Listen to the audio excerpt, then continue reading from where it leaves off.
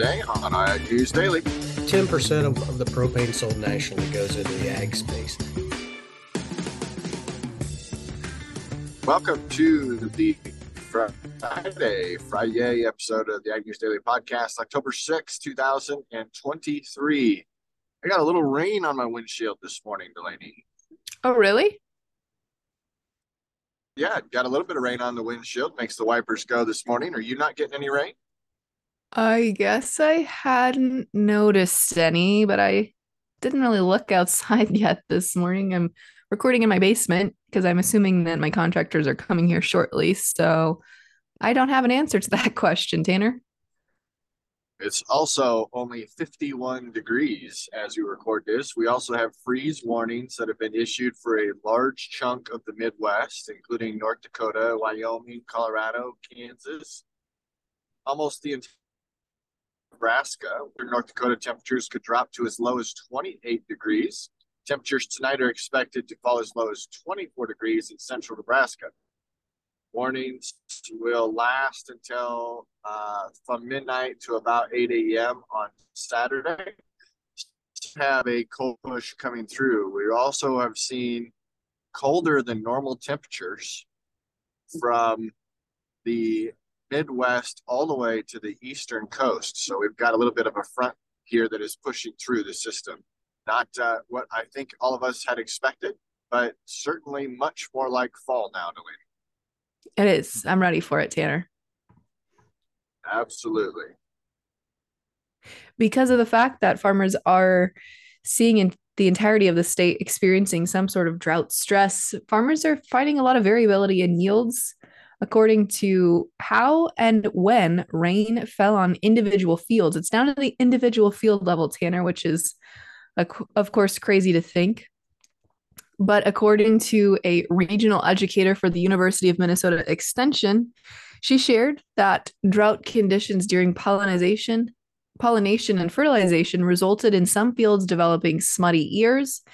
And of course, that is some ears that didn't form with very much kernel weight or kernel fill. And she said instead they're seeing some small, very shallow kernels formed before the crop began to mature. When it comes to yields, northwestern Minnesota corn didn't receive much precipitation, but are still managing to put in some reports of yields from 140 to 150 bushels per acre. Although that area typically, Tanner, is closer to the 200 bushel per acre mark. So we're seeing yields maybe 50 bushels per acre lower in some areas there in the northwestern portion of Minnesota. And while 90% of Minnesota is mature, according to the latest USDA crop progress report for the week ending October 1st, the state's corn crop is drier than farmers would like. And she said, of course, that might mean it's prone to continued injury, Tanner, but also being very diligent this year of potential combine fires. I know it's been really dry around some of our areas too, Tanner, and so remaining vigilant since it is so dry this year. I know Blaine and I just had that conversation last night.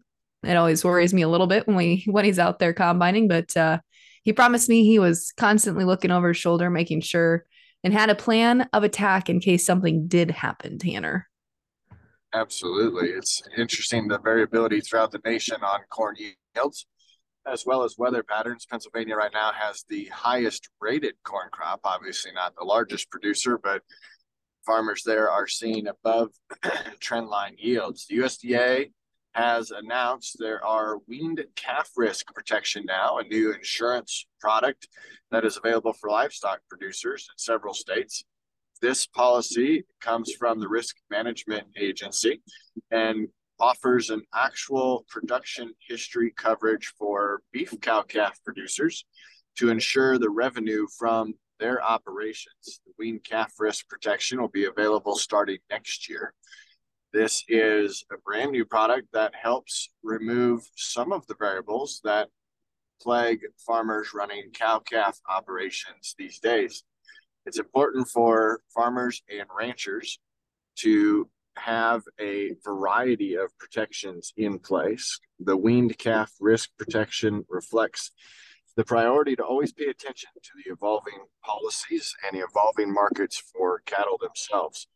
The program will be available in Colorado, Nebraska, South Dakota, Texas, beginning in January of 2024. The closing date for the 2024 crop sales year will be January 31st.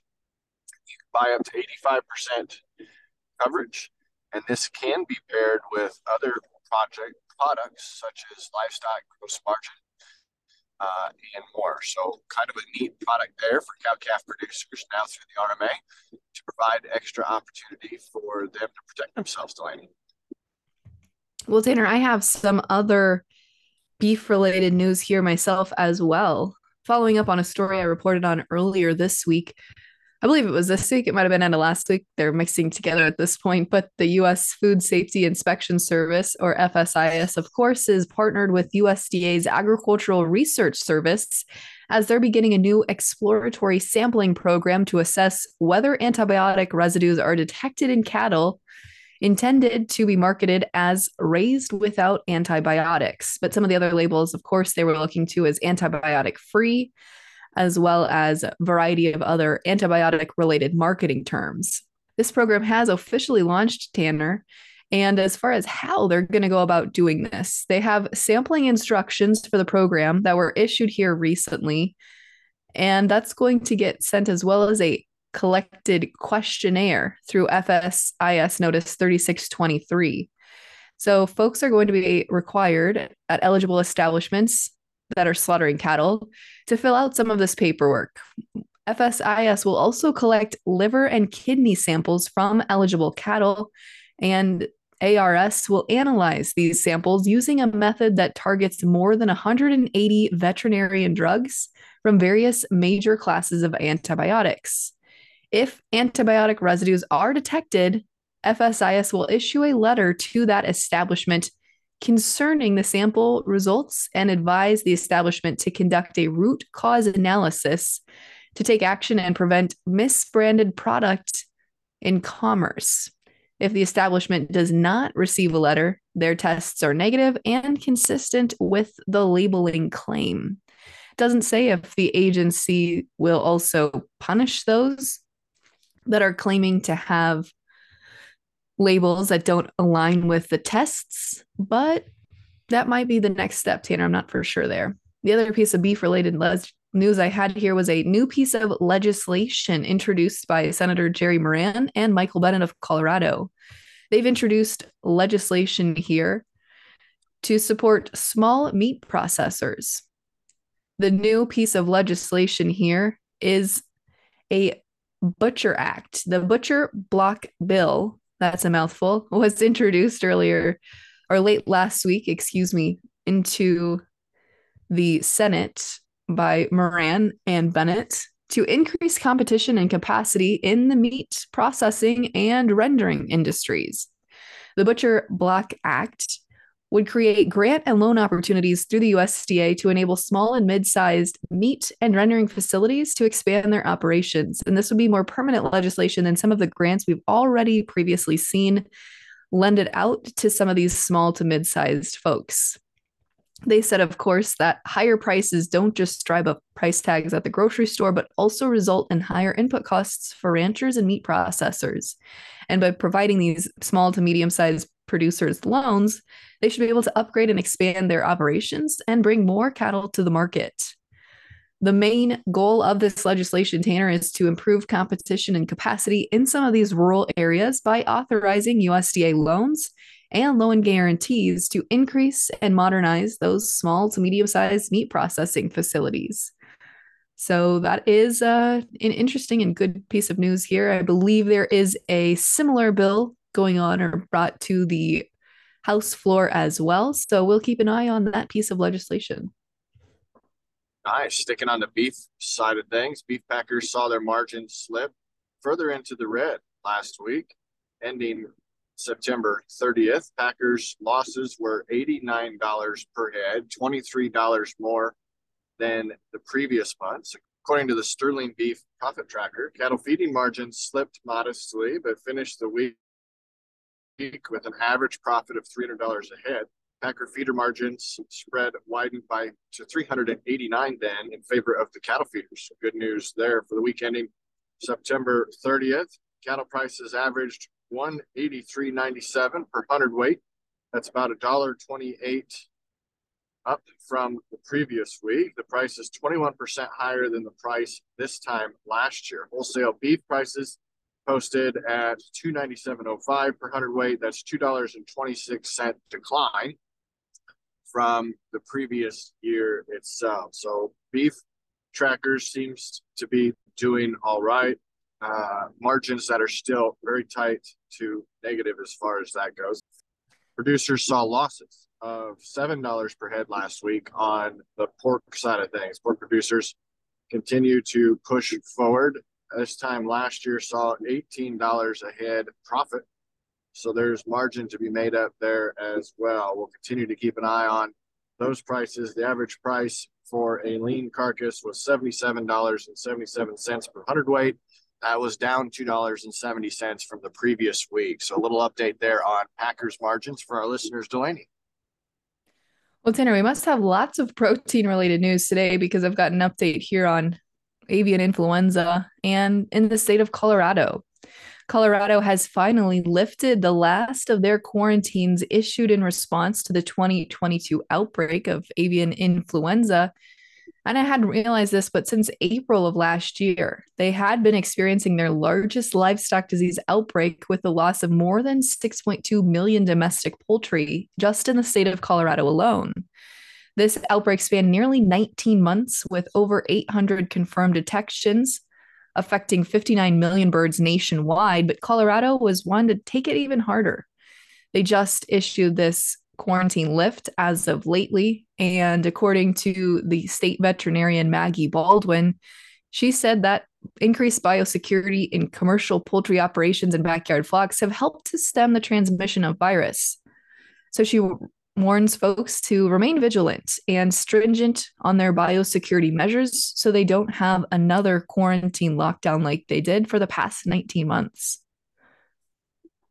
All right. Well, I've got a couple of small headlines and a Russia-Ukraine update to wrap up my news for today. An Oregon ranch habitat scored a $1.3 million grant along the Pacific Highway. Waterfowl are in a stage around that region that could provide additional opportunities for farmers to work through and maintain their wetlands in favor of the waterfowl.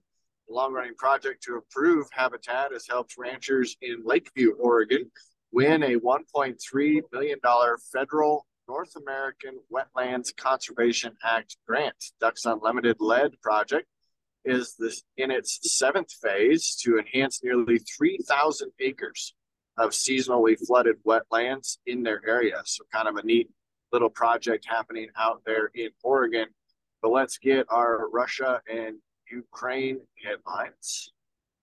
Ukraine claims to have seized nearly $5.5 million worth of Russian military assets. They also experienced a Russian missile attack on residential buildings that have reportedly killed a 10-year-old child and his grandmother, as well as injured 27 more. Ukrainian officials says it comes after dozens of people have died due to devastating missile attacks on a nearby village. Meanwhile, Russia launched a massive drone attack overnight, damaging port infrastructure again in a grain silo along the Danube River. Russia has successfully tested a new generation of nuclear-powered cruise missiles. President Putin also raised his prospect of revoking Russia's ratification of the treaty ban on nuclear tests. We'll continue to keep an eye on what President Joe Biden says about the failing efforts to approve arms and ammunition for Ukraine. Amid what's going on right now in Congress, they stated that the funds currently and the supplies that have been offered would expire at the end of this weekend. So those are what I have for the last of my headlines today, Delaney.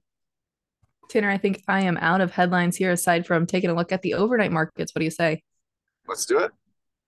Well, as we look at December corn, it was down a half a cent at $4.97 is where it will tentatively open here this morning. November soybeans up 4.5 cents so far here on the overnight at $12.85. We're recording just a little bit ahead of the overnight close, so markets might shift just a little bit from now, but here's where they're at as of now. December hard red winter wheat is up a penny at 691 and a half. Chicago December wheat up a penny as well at 579 and a quarter. And December spring wheat up a penny and 3/4 cents at 733 and a quarter. In the livestock markets here, Tanner, a quick reminder at where they closed yesterday. The December live cattle contract shed 65 cents at a buck 85.37. November feeder cattle shed 12 and a half cents to close at 250.30. And December lean hogs added $3.10 to close up at 72.27 and a half. Tanner, I'm thinking now it's starting to rain here at my place, and I'm not sure if I'm going to be able to celebrate National Propane Day tomorrow as I had hoped I would be able to. Well, let's dive into what that's all about.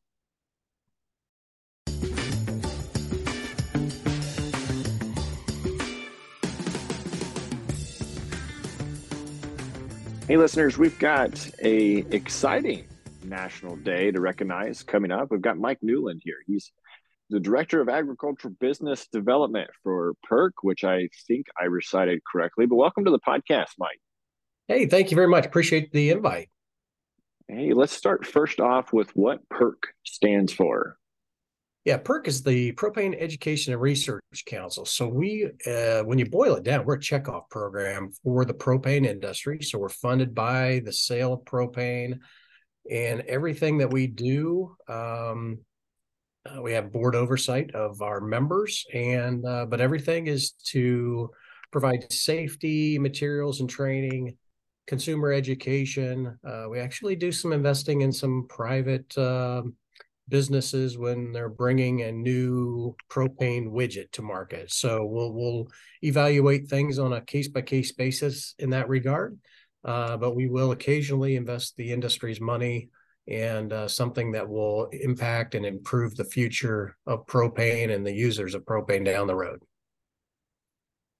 So, Mike, as we look at today's current propane marketplace, we of course have in the past years seen logistics challenges, to say the least. Today, as it currently stands, where are we at with propane availability? Yeah, so supply is great. We continue to produce more and more propane in the country. Currently, on an annualized basis, we're exporting about 60% of what's available for us to use. But as you said, it's not flatline use across all 12 months, which is a challenge. It can be a challenge.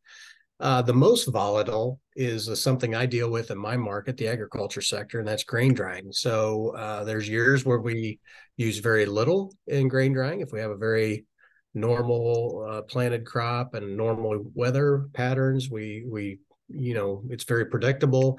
If we look at years like 2019, where the crop got planted incredibly late across the U.S., it does strain our logistics system. So you're exactly correct. From a supply standpoint, I think we're in great shape and probably will be for the foreseeable future. It's those very large and unusual spikes, and really it's the compression of the use. And that's really where we are trying to minimize that, trying to give ourselves as an industry a future look ahead to make sure we're able to see what's coming down the road and react and plan and prepare for anything like what we saw in 2019. Yeah, it's kind of fun to have connected with you over the last couple of months, hitting up some trade shows where you got to explain more in depth about what your organization does. It's fun to think about all the various ways that propane gets used in agriculture. Do you have like an elevator speech of where it's used most in ag?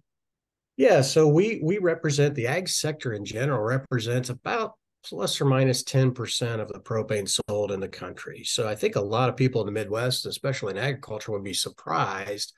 I think they'd be surprised that it's that low. But about 10% of the propane sold nationally goes into the ag space. So, but in ag in general, the everybody thinks about grain drying, and that's a big use of what we do in ag. But also we run irrigation motors. You get to Kansas, Nebraska, California, even into Florida, we sell a lot of propane. powered irrigation motors that move water for people to help crops grow. So building heat is obviously another big one that we do. But we use it for organic farms and weed flaming. We control weeds with propane with a toolbar type application that burns propane. We've got some new technology that's coming, is being built currently out in California. It's going to be used to inject steam into the soil to control soil nematodes and sterilize weed seeds, those types of things for vegetable crops. So it's got a wide use. We continue to look for novel ways to use propane. It's a great fuel. It's a super clean fuel for those who don't pay attention to the things like that, but it's a great fuel from an environmental standpoint. We don't have leak issues like the other liquid fuels do. Everybody that has farm tanks probably using double wall or they've got containment. And we're not required to have those types of containment systems around our tanks. So it's a great fuel. It's a very clean burning fuel. We think it's a great, got a lot of opportunities to continue to grow in the ag space. So Mike, tomorrow, October 7th is National Propane Day. How will you be celebrating the day? It is. We've got some cool opportunities, to be very honest with you. Hopefully I'm going to grill out to be first and foremost and use some propane in doing that.